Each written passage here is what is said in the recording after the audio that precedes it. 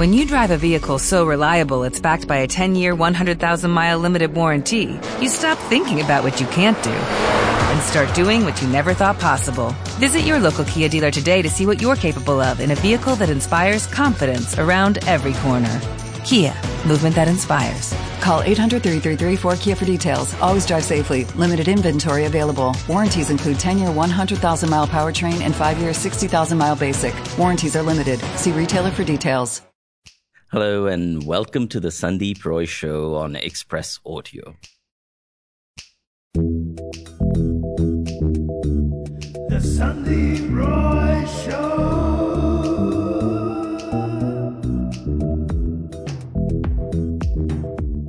Not so long ago, there was huge outrage when some 16 puppies were found dumped in plastic bags near a hospital in Kolkata.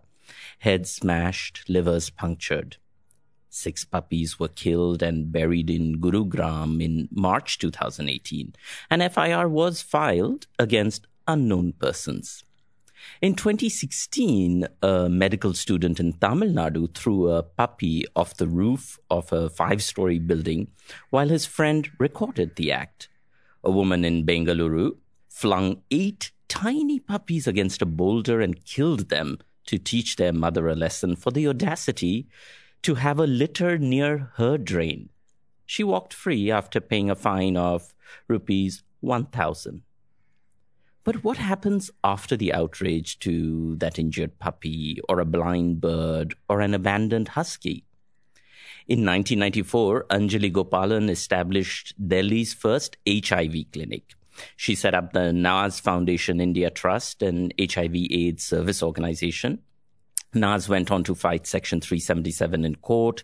In 2012, Time magazine called her one of the world's 100 most influential people for her work on HIV/AIDS and LGBT rights.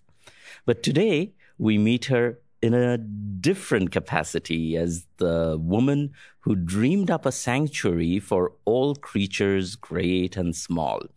Located in rural Haryana, about an hour outside Delhi, All Creatures Great and Small is a sanctuary for sick and disabled animals, and it has grown and grown.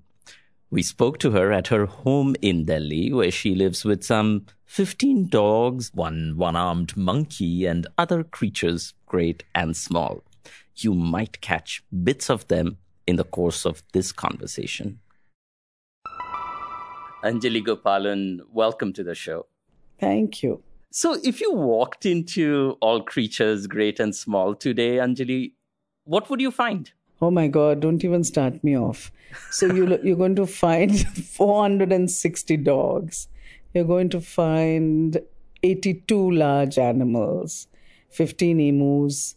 Oh my God, you're going to find horses, donkeys, pigs, anything you can think of. The only thing we don't have are elephant and camel, by the way. And we have a lot of birds. And by the way, many of them are blind. So I have a huge propensity to attract blind animals. Strange. How do you end up with so many blind birds? You know what we're seeing? A lot of blind peacocks. And I think because of the level of pesticides in the fields, they're losing their eyesight. Can you imagine these birds are going blind because of the level of pesticides? Scary. You named the sanctuary after James Herriot's All Creatures Great and Small, a very favorite series of mine as well. So which is the greatest creature you've gotten and which is the smallest? You know, the greatest was the camel. Though I must tell you, the buffalo is a close second. Huge he's become. And the gentlest soul on this planet. And he's very cute. He's called Bheem. The moment I tell him, Bheem, kiss, kiss, kiss, he'll come swaying towards me and put his head out. He's just too adorable. And the smallest has got to be the fish. We have fish too. People have donated fish to us. Unbelievable. And I have a blind macaw. So what was wrong with the camel and the buffalo? You know, the camel was being brought into Delhi for slaughter. And I think they had made him walk. He was a baby. made him walk such long distances. He was rescued by someone, brought to me, lived for a month, and then the camel doctor who's from Jaipur said that when they walk these kind of long distances without proper care, they do tend to get all kinds of infections, which I knew nothing about. And Bheem was brought to me when he was a little baby with a broken leg. And now, of course, we forget which leg was broken. We get a number of animals who are brought to us by people saying, oh, they're so old, they're going to die, or they're so hurt, they're not going to live. And obviously the care, and I think it's just the nutrition and the care and the love. We have 15-year-old dogs, 16-year-old dogs, still happily going along when everyone told us, oh, they'd last only for a few months at the most. And then once they get okay, there's nowhere to release them because they've been with us for so long. One thing people keep telling me, what happens when there are too many animals? But my point is, when I come to that, I'll cross the bridge. Yeah, I was seeing a quote, I think, by Mahatma Gandhi. At least I think it's by Mahatma Gandhi, because you can't trust anything on the internet, which said... No, it is by him, yeah. The greatness of a nation and its moral progress can be judged by the way its animals are treated. So in that term, how are we doing as a great nation? Listen, have you seen those poor cows on the street? Every cow you see on the streets of our country is a plastic cow. They are full of plastic. We've performed 4 ruminotomies on animals that were brought into us and writhing in pain. One, we took out 65 kilos of plastic.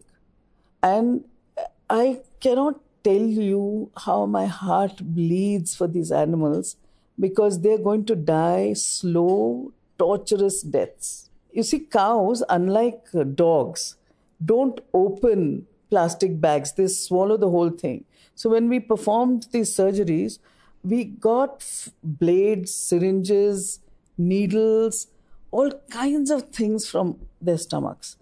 So for me, today when I look at plastic, I just feel like slitting my wrists. Are you seeing more cattle, in fact, since all these cow trafficking laws and things have started?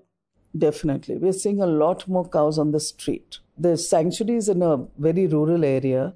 So I do talk a lot to farmers, because I also do organic farming at the same place. One of the farmers was actually telling me, he says, it's so difficult because we used to sell cows and we used to get 8,000 rupees per cow. And that source of income has gone. And we can't look after a cow once it doesn't give milk. Of course, as an animal lover, I don't want to think of any animal being slaughtered, clearly. But that's who I am and what I feel. But I can also see the flip side to this, And it's a hard one.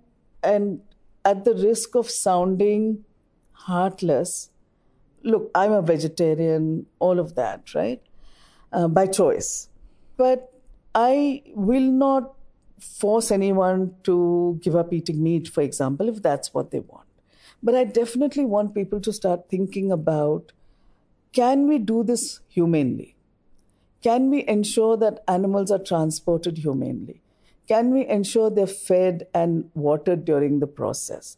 Can we ensure that they're not killed in front of each other? Have you seen how we transport chickens? Upside down, hens that lay eggs for us. They are kept in little cages, battery cages, which are the size of an A4 sheet. They spend their entire life not being able to stretch their wings. Cows, we give them all kinds of antibiotics. The milk we are drinking is laden with chemicals. I also think instinctively we know how painful it is because we never take our children to slaughterhouses. Right. You started out, though, with dogs. I read that you started out with 55 dogs in the shelter. How did 55 dogs land up on your plate?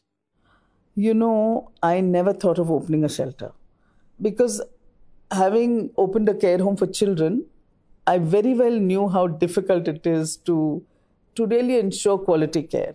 So never in my wildest dreams did I think I'd open a shelter. So I started volunteering with a vet who had a place. I was horrified because I found that workers at the shelter were not feeding the dogs enough. saying that, oh, they pooped too much, so they didn't want to feed them. I didn't see love in that place. So I said, okay. Then I thought about this when I set up the care home for children living with HIV. At that time, no one wanted those children. They're wonderful human beings. Obviously, children just need to be nurtured. With the care home also, for me, it was very important that quality care was provided. So I said, if I can do that for human beings, why can't I do the same thing for animals? Because my whole understanding of human rights now has evolved. It cannot, I feel very strongly that it cannot be speciest. It cannot be us versus them. Because what Gandhiji said was true. The way we treat our animals, I think that's how we treat our women and children. No doubt in my mind about it. Anyone who we can crush, we'll do it. And I think animals are suffering. It's the same way of thinking. For example, when I look at the fact that in Haryana and Punjab, we see a lot of illegal dog fighting rings. And they use weaker dogs as baits. And then I look at all these other practices. Look at Jallikattu. Everyone can go blue in the face telling me that the bulls are taken care of. But I see the fear in those bulls. When animals are transported, you know how they put chili in the eyes of cows, cut their tail so that they keep moving around.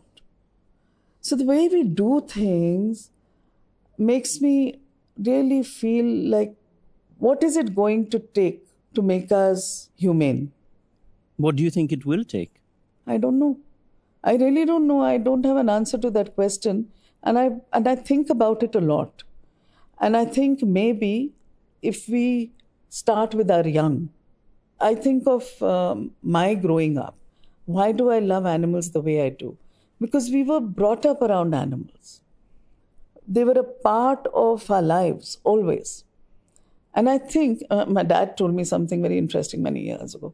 We were just, shooting the breeze one day, and he says, I just think that children who are brought up with animals are so much more humane.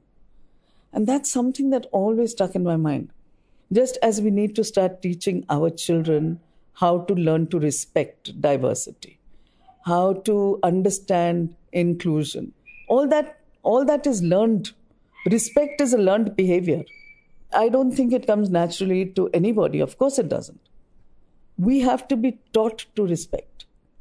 The more I hear you talk, Anjali, I'm thinking that the way you're looking at this, and this is different from many other animal rights or animal care organizations I know of, is that you're looking at this as a question of rights for the animals as opposed to charity.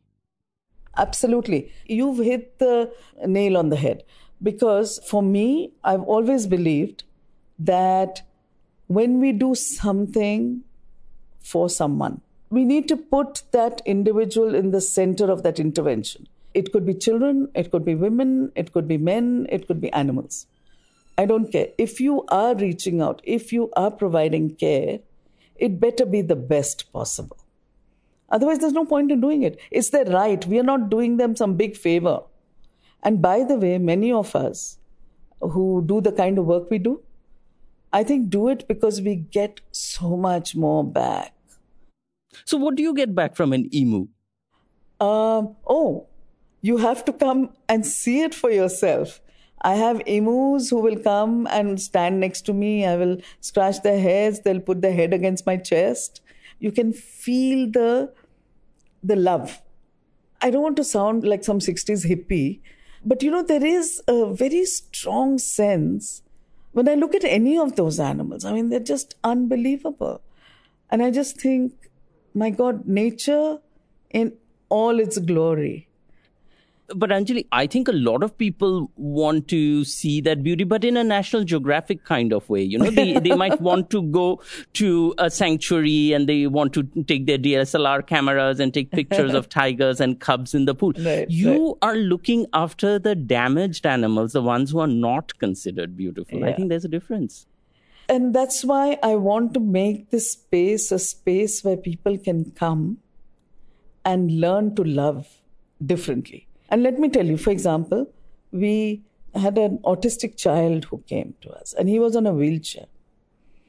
And I have this absolutely diva of a horse called Shabbo.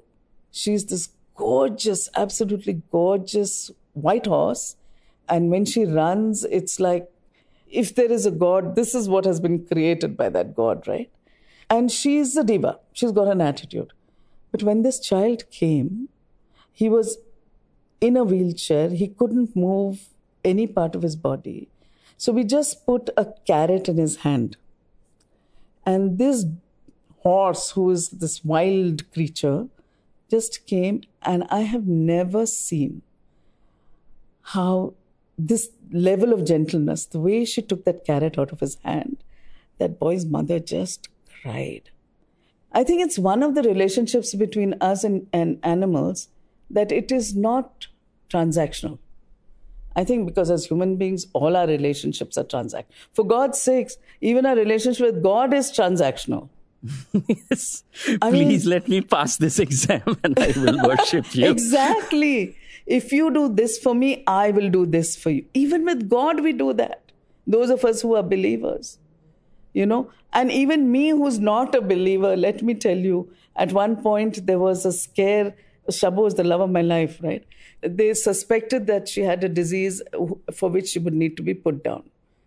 And for the first time in my life, this must have been, me, who's an atheist, actually suddenly said, oh, Sai Baba loves dogs. So I actually said, okay, if you make sure nothing happens to Shabbo, I will do something on a Thursday. And I said that, and I immediately said, what am I doing? And then, of course, when everything went well with her, thank God, now I said, okay, now I've said this to Baba. So now every time I pass a Sai Baba temple, I say, thank you. I really think there is a huge dissonance between how we look at religion and those things which are associated with it and reality. And I'll start with the way we treat women. We are great believers in Devis. We respect Devis. We are scared of Devis. We adore Devis. But when it comes to a woman, what happens to us? Every god has a Vahan as an animal. But yet, that same bull that we pray to as Nandi, that same bull, when it is born to a cow, is starved to death because we don't want male calves. Your sanctuary, you said, is in a very rural part of Haryana, and people in many parts of India know you as an LGBT rights activist, HIV/AIDS activist, through your work with NAS Foundation India, which fought Section 377 in court. Do the villagers around you know about your other life? Oh, yes, because it's not something I hide in any way. And by the way, what's really interesting is when we were doing our building, there was some official from the something office came questioning what we did, and he asked us to come and meet that land officer. So I went, and then he said, Arey, he called that guy and said, don't you know they're from NAS Foundation? Abhi inhone Section 377 lada. That guy in this little cubby hole in Faridabad somewhere knew that. I think if we want to bring about change, if we want to bring about change in the way people from the LGBTQI community are looked at, if we want to bring about change in the way we treat human beings or animals, we need to talk openly about issues. You said you get a lot more from the animals in the sanctuary than you give them. Can you give us an example? Like, for example, when, say, the 377 verdict went against you in 2013, was the sanctuary already there? Did you find solace in the animals? We had just started, yes. And yes, I did. And the one thing I must tell you is that no matter how bad a day I'm having, like that day in 2013, no matter how sad you feel, I lost a very dear friend recently, and I was just not being able to wrap my head around that death. Whether you like it or not, when you land up at the sanctuary within half an hour, you forget the outside world. Oh, I must tell you this hilarious story of this pig. We have 5 pigs. One of them, who is called Onky, loves to be scratched. So I was scratching him and I stopped. So he turned around and nipped me to say, continue scratching, woman. And the nip of a pig, let me tell you, I had never thought, it is so painful. But I said, chalo koi baat nahi, theek ho jayega. And then a week later, it became red and angry. And I then finally went to the doctor and he put me on antibiotics. Whether you like it or not, these kind of things keep happening, right? So it's like you just forget the world. There's a certain, I don't know what it is. Is it maybe because it is not a transactional relationship? They're able to take away hurt and pain. Our encounter with urban animals, like people living in cities encounter with animals, is when they come in the news, and it's usually like, for example, street dogs. You hear that there are 30 million street dogs in India, and almost every neighborhood, including my own, there's a fight between those who feed the dogs and give them names and those who think that just encourages more dogs to come in the street. So what do you think we need? Is it funds? Is it laws? Why is sterilization so hard? The Supreme Court ordered it done with the Animal Welfare Board, but it doesn't seem to happen. It is a problem. By the way, I'm a member of the Animal Welfare Board of India. Look, there are 2 sides to any story. A lot of that hate, I think, springs from fear. And it is a fact. We do have 20,000 rabies deaths in our country. And once you get rabies, there is no treatment. You die a terrible death. We are in the High Court with petitioning them to allow for euthanasia if a person is diagnosed with rabies. So the reason we've asked for this is that what happens today is if a person is diagnosed with rabies, he or she is locked away. With Lucky Land Slots, you can get lucky just about anywhere. Dearly beloved, we are gathered here today to... Has anyone seen the bride and groom? Sorry, we're here. We were getting lucky in the limo and we lost track of time. No, Lucky Land Casino, with cash prizes that add up quicker than a guest registry. In that case, I pronounce you lucky. Play for free at LuckyLandSlots.com. Daily bonuses are waiting. No purchase necessary. Void where prohibited by law. 18+. Terms and conditions apply. See website for details. With Lucky Land Slots, you can get lucky just about anywhere. This is your captain speaking. We've got clear runway and the weather's fine, but we're just going to circle up here a while and get lucky. No, nothing like that. It's just these cash prizes add up quick. So I suggest you sit back, keep your tray table upright, and start getting lucky. Play for free at LuckyLandSlots.com. Are you feeling lucky? No purchase necessary. Void where prohibited by law. 18+ terms and conditions apply. See website for details. And then it takes about 10 to 12 days for you to die. You cannot drink water. You develop light sensitivity. You can't eat. And at the end of the day, you die in your feces and urine. The other side of the story is that we have not been able to have a successful ABC program, animal birth control program. And if we have a good ABC program, which also has to be linked to how we are doing garbage control, where there are sources of food, you will have a lot of stray animals coming there. Everything is so interlinked. So you have to have a very strong animal birth control program, which is done properly. But I keep getting complaints because this has also become everything in our country becomes a huge money-making racket, right? People who run ABC centers, who do shoddy jobs and get away with it. So there's such few places where properly surgeries are done. Because I've come across so many animals, post-surgery, stitches have opened, midline surgeries are still being done on female dogs when they can do flank surgeries, which are so much better, so much more humane. So there's a problem in the way we do things. But we need a strong ABC program, a strong anti-rabies program, And we need that to go hand in hand with education, where people are taught how to care for and respect animals. It can't just be a one-way street. On the other hand, when we were getting the dogs in our street sterilized, the person said, "Oh, can you confine the dogs in your garden or garage before we come? Because they can smell our van. And as soon as we come into the neighborhood, all the dogs disappear." Yes, that's true. So that's why it is important that people feed these dogs, have a relationship with them, because that's the best way to catch them. There has to be so much of synergy between all these forces that are pulling each other apart to make a program like this work. But when we talk about issues like the latest is the smart cities business, right? But for crying out loud, imagine having a city without any animals. We're so used to animals. It's not like you see as many animals as you did growing up, right? Some of it good. For example, you see lesser elephants on the road, because therein lies another tragedy. The one thing I want to see absolutely go away is those horses that are tortured because wonderful bridegrooms go riding on it to get married. For crying out loud. I mean, what kind of masculinity are you trying to prove by that? I don't get it.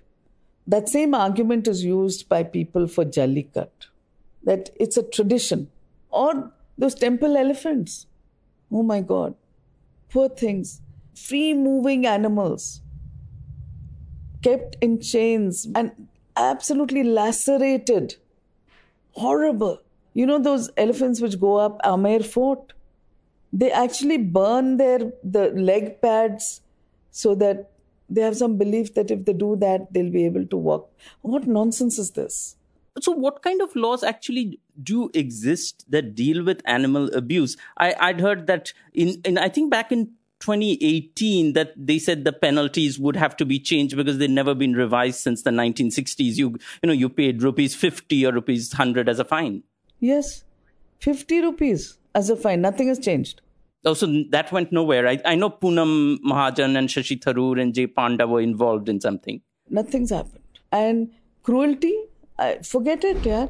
We've just had a case in Delhi. This guy threw down 2 pups from the 11th floor. He is from the UAE, I believe, today. 50 rupees fine. And they'll tell you, why are you wasting your time with animals? Do you think then people who care about animals and animal abuse, it surely is a broader coalition in ways than, say, people who care about LGBT rights. And yet LGBT rights activists, over the years did manage to work with media and all of that. So it became a much larger issue than about, as that Supreme Court judge said, a minuscule minority. Yes. And by the way, the synergy between animal rights movement and the LGBTQI movement has been shown time and again in the West. Somehow, it hasn't happened here. And I think part of the reason it hasn't happened here is that we have not made a conscious effort to come together. For example, I always spoke about the rights for the LGBTQI community and the need to hook up with other movements like the women's movement or movements working with land rights. Because you have people from the community across the board, right? And I think animals are very much a part of that, or should be a part of that discourse. Very important. Because in many ways, the way we treat those who we look down upon is very similar. I feel if anyone can sense fear, then there is an issue which needs to be looked at. So whether that fear is sensed by animals or sensed by individuals, equally important. Are you also seeing, in terms of the animals that show up at your sanctuary, a reflection of, for lack of a better word, aspirational India? I mean, in a country where you generally once had just Alsatian Spitz and the Indie dog, I see Saint Bernards in Kolkata, and I wonder if that should count as animal abuse. Yes, I think so. Because you have Saint Bernards, you have huskies, you have animals which cannot take this heat, and people buy them because for show. I see it in Delhi and Gurgaon all the time. And let me tell you, it suddenly popped into my head, the whole issue of abuse. It's horrifying what we do to animals. One of the first things we do is check for sexual abuse when animals come in. I have a Great Dane at home that was sexually abused and left tied to a tree by 3 men. It took me a year and a half and 7 surgeries for him to get better. And he is the sweetest dog. And I so often think and say, how could he have forgiven us for doing what we did to him? How on God's earth did he do that? How did Bulbul, my blind pony whose eyes were gouged out, ever learn to trust human beings again? So her eyes were gouged out because there was one group of men, 2 groups of men raising horses. One got into a fight with the other. And to get at the source of income of the other group, they gouged her eyes out. But when you have an animal that has come to you, that has been exposed to so much trauma, sexual abuse, and all of that, how do you deal with that psychological trauma, whether it's sexual abuse or a donkey that's been abused all its life? How do you communicate with the animal? I think every individual is different. So, for example, it's really interesting. With Bulbul, the blind horse, when she came, all our animals are out in the open, right? We had to keep her in the stable for nearly 6 months. She would not, the moment anyone went near her, she would thrash around the space. So we used to very carefully put her food in, clean the stable and rush out. And I had one person doing this only. And I was at my wit's end trying to figure out how does one start getting her to trust us. And then it struck me, and this is how one learns, I suppose, is that what created all this trauma was human beings. So she needs to know that there are also kind human beings, that human beings who will also love her. And I think we do this with children also, right? Children who have been abandoned, children who have been orphaned. Then what I did was, any friend of mine who came or any volunteer who came to the sanctuary, if they could sing, I would make them stand outside her stable and just sing. Or they would read. Or they would just talk to her. And then slowly from the back of the stable, she started coming to the front. And now she's all over the place. And if I'm on one end of the sanctuary and I call out to her, Bulbul kahan hai, she'll come trotting. So I think she finally understood that there was also kindness in this world. You have to find the mechanism. And animals forgive. They forgive very fast. They're not like us. You say all the animals are out in the open. So has it resulted in a lot of unusual friendships? Yes. We have this one pig who always lies with his head on this cow. And I have a great picture actually of him sleeping on the cow's back, like with his head on the cow, okay? Then we have a Neil guy who thinks he's a cow. He fights, he has these head-to-head butting competitions with bulls. I mean, it's incredible. Then by the way, we have one of our blind calves, who's a cow, and a blind buffalo, inseparable. So Kamli is the blind buffalo. So when she sits in Bhimtal, we've dug out a thing and filled it with water, and it was made for Bhim. So we call it Bhimtal.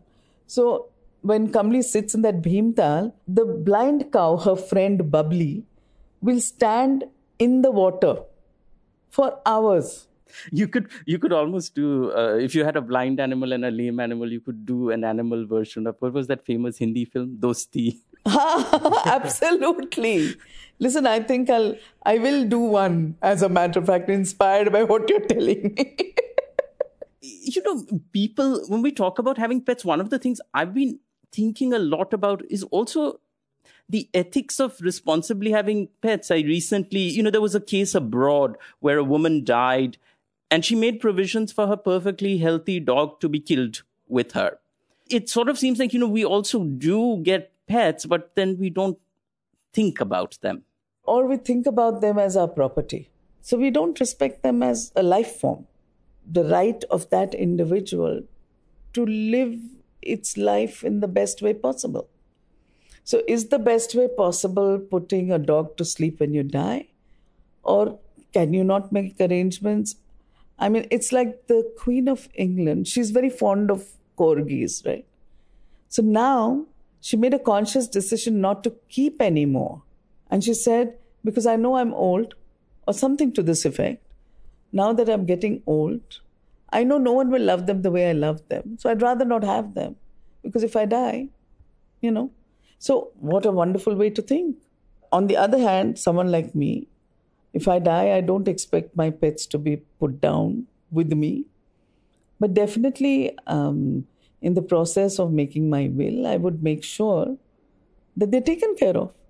As a kid, I remember I really wanted a dog, but I also didn't want a dog because I was afraid of the attachment. And how do you deal with that with this many animals, especially when you're dealing with sick animals? Death and dying. For this, I must thank my father, who was a great animal lover, and his father, who was a veterinary surgeon and a teacher at the Madras Veterinary Hospital. One day I was absolutely heartbroken when one of our dogs died. So then my father sat me down and he said, look, you really love them. Can you imagine your life without them? I said, no. Sobbing away, I said, no. So then he said, look, in the larger scheme of things, their lives are going to be shorter than yours. That's something you have to accept. And look at the amount of love you have given them and they have given you. Don't you think that's enough? And I think for me, that actually made really good sense to that 10-year-old who was told this. And I think I've always looked at life and death ever since in that manner. I didn't freak out when my brother, who was the love of my life, died. I didn't freak out when my mom, who I couldn't imagine my life without her, died. The same with my father. And I think, or my friend who I lost recently. So I just think one needs to learn how to look at death and accept death. And I think the problem is that many of us, and this must be how human beings are so self-centered sometimes, no? We always think that this can't be the end. There's something more, whether it's reincarnation or whatever, right? This can't be the end. So if you start looking at death as just a process that happens, that's the way it is. Well, I won't ask you to choose from among your many animals and ask you for the favorite, but is there one that you feel especially protective about? You know something? I feel extremely protective of all of these nutcases. Answered like a good mother, but... I must say Shabbu and Bheem and... See, there I go off again. But Shabbu was one individual that I actually ended up asking God a favor for. Me, who is an atheist. So it must be Shabbu, the horse. She is incredible. Oh my God. I think this is a wonderful sound note to end this interview on. Oh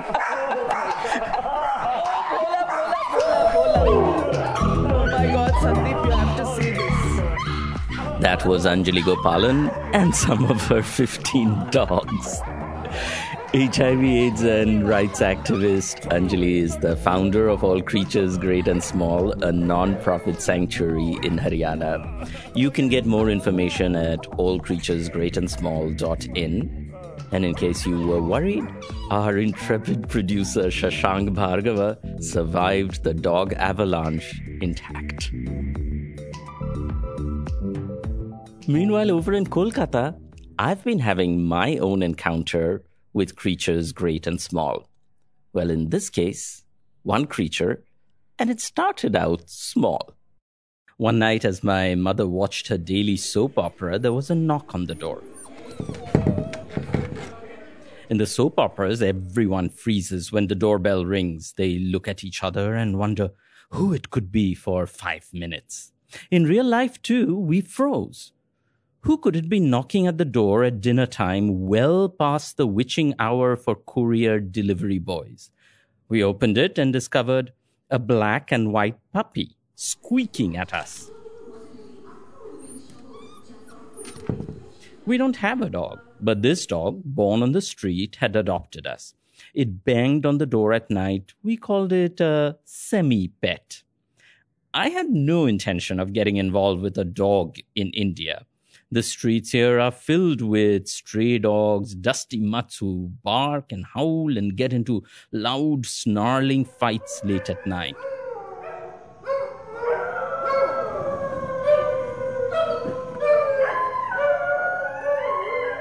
Then the street dog next door had 4 pups.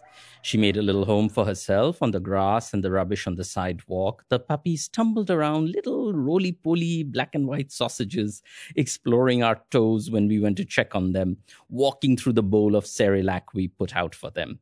One day, disaster struck. A car ran over the puppies.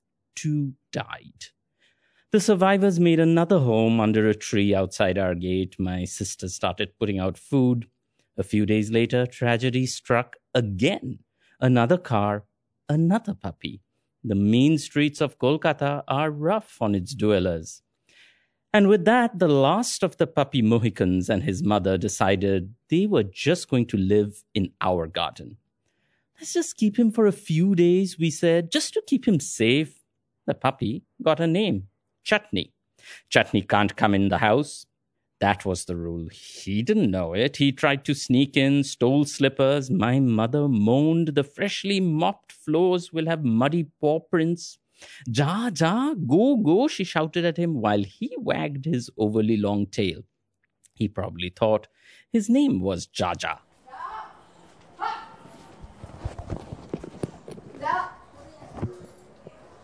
Ironically, Chutney has it good, thanks in part to the sacrifice of his siblings. My sister makes him stew for lunch. He slurps it with gusto.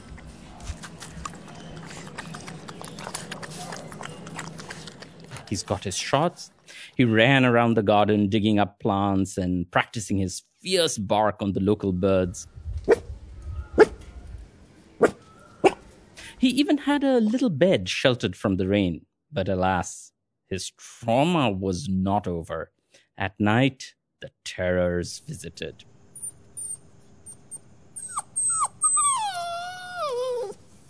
The puppy was living out a soap opera as eventful as anything my mother watches. In those, there's always the saintly good sister and a murderous evil sister. Here, Chutney's mother is the good sister. The neighbor mongrel dog Pepsi is a growling terror. Her little pup wants to play with Chutney, but the wicked mother won't allow it. When she cornered Chutney, she pinned him down and bit him. He whimpered as we tended to his wounds while his mother fretted. Heart is beating. Then, in a twist worthy of a soap opera, we found out that wicked Pepsi is actually Chutney's grandmother.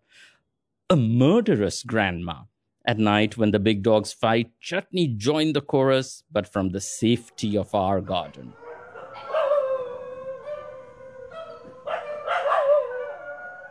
We learnt all this from our neighbor across the street. In our quiet suburban community, we didn't even know most of our neighbors' names. But now neighbors left leftovers for the dogs.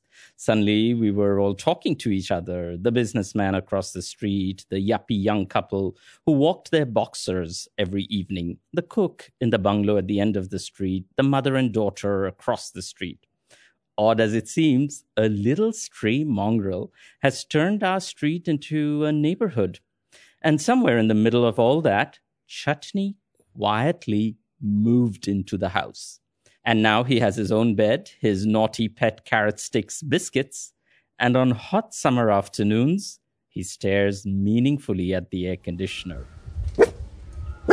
Semi-pet? No more.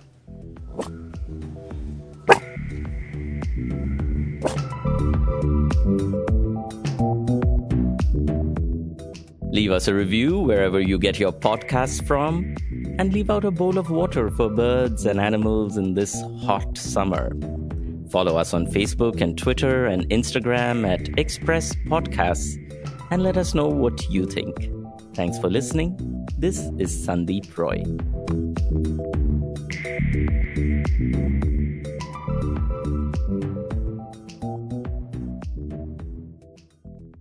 It is Ryan here, and I have a question for you. What do you do when you win? Like, are you a fist pumper, a woohooer, a hand clapper, a high fiver? I kind of like the high five, but if you want to hone in on those winning moves, check out Chumba Casino. At ChumbaCasino.com, choose from hundreds of social casino-style games for your chance to redeem serious cash prizes. There are new game releases weekly, plus free daily bonuses. So don't wait. Start having the most fun ever at ChumbaCasino.com. No purchase necessary. VGW Group. Void where prohibited by law. See terms and conditions. 18+.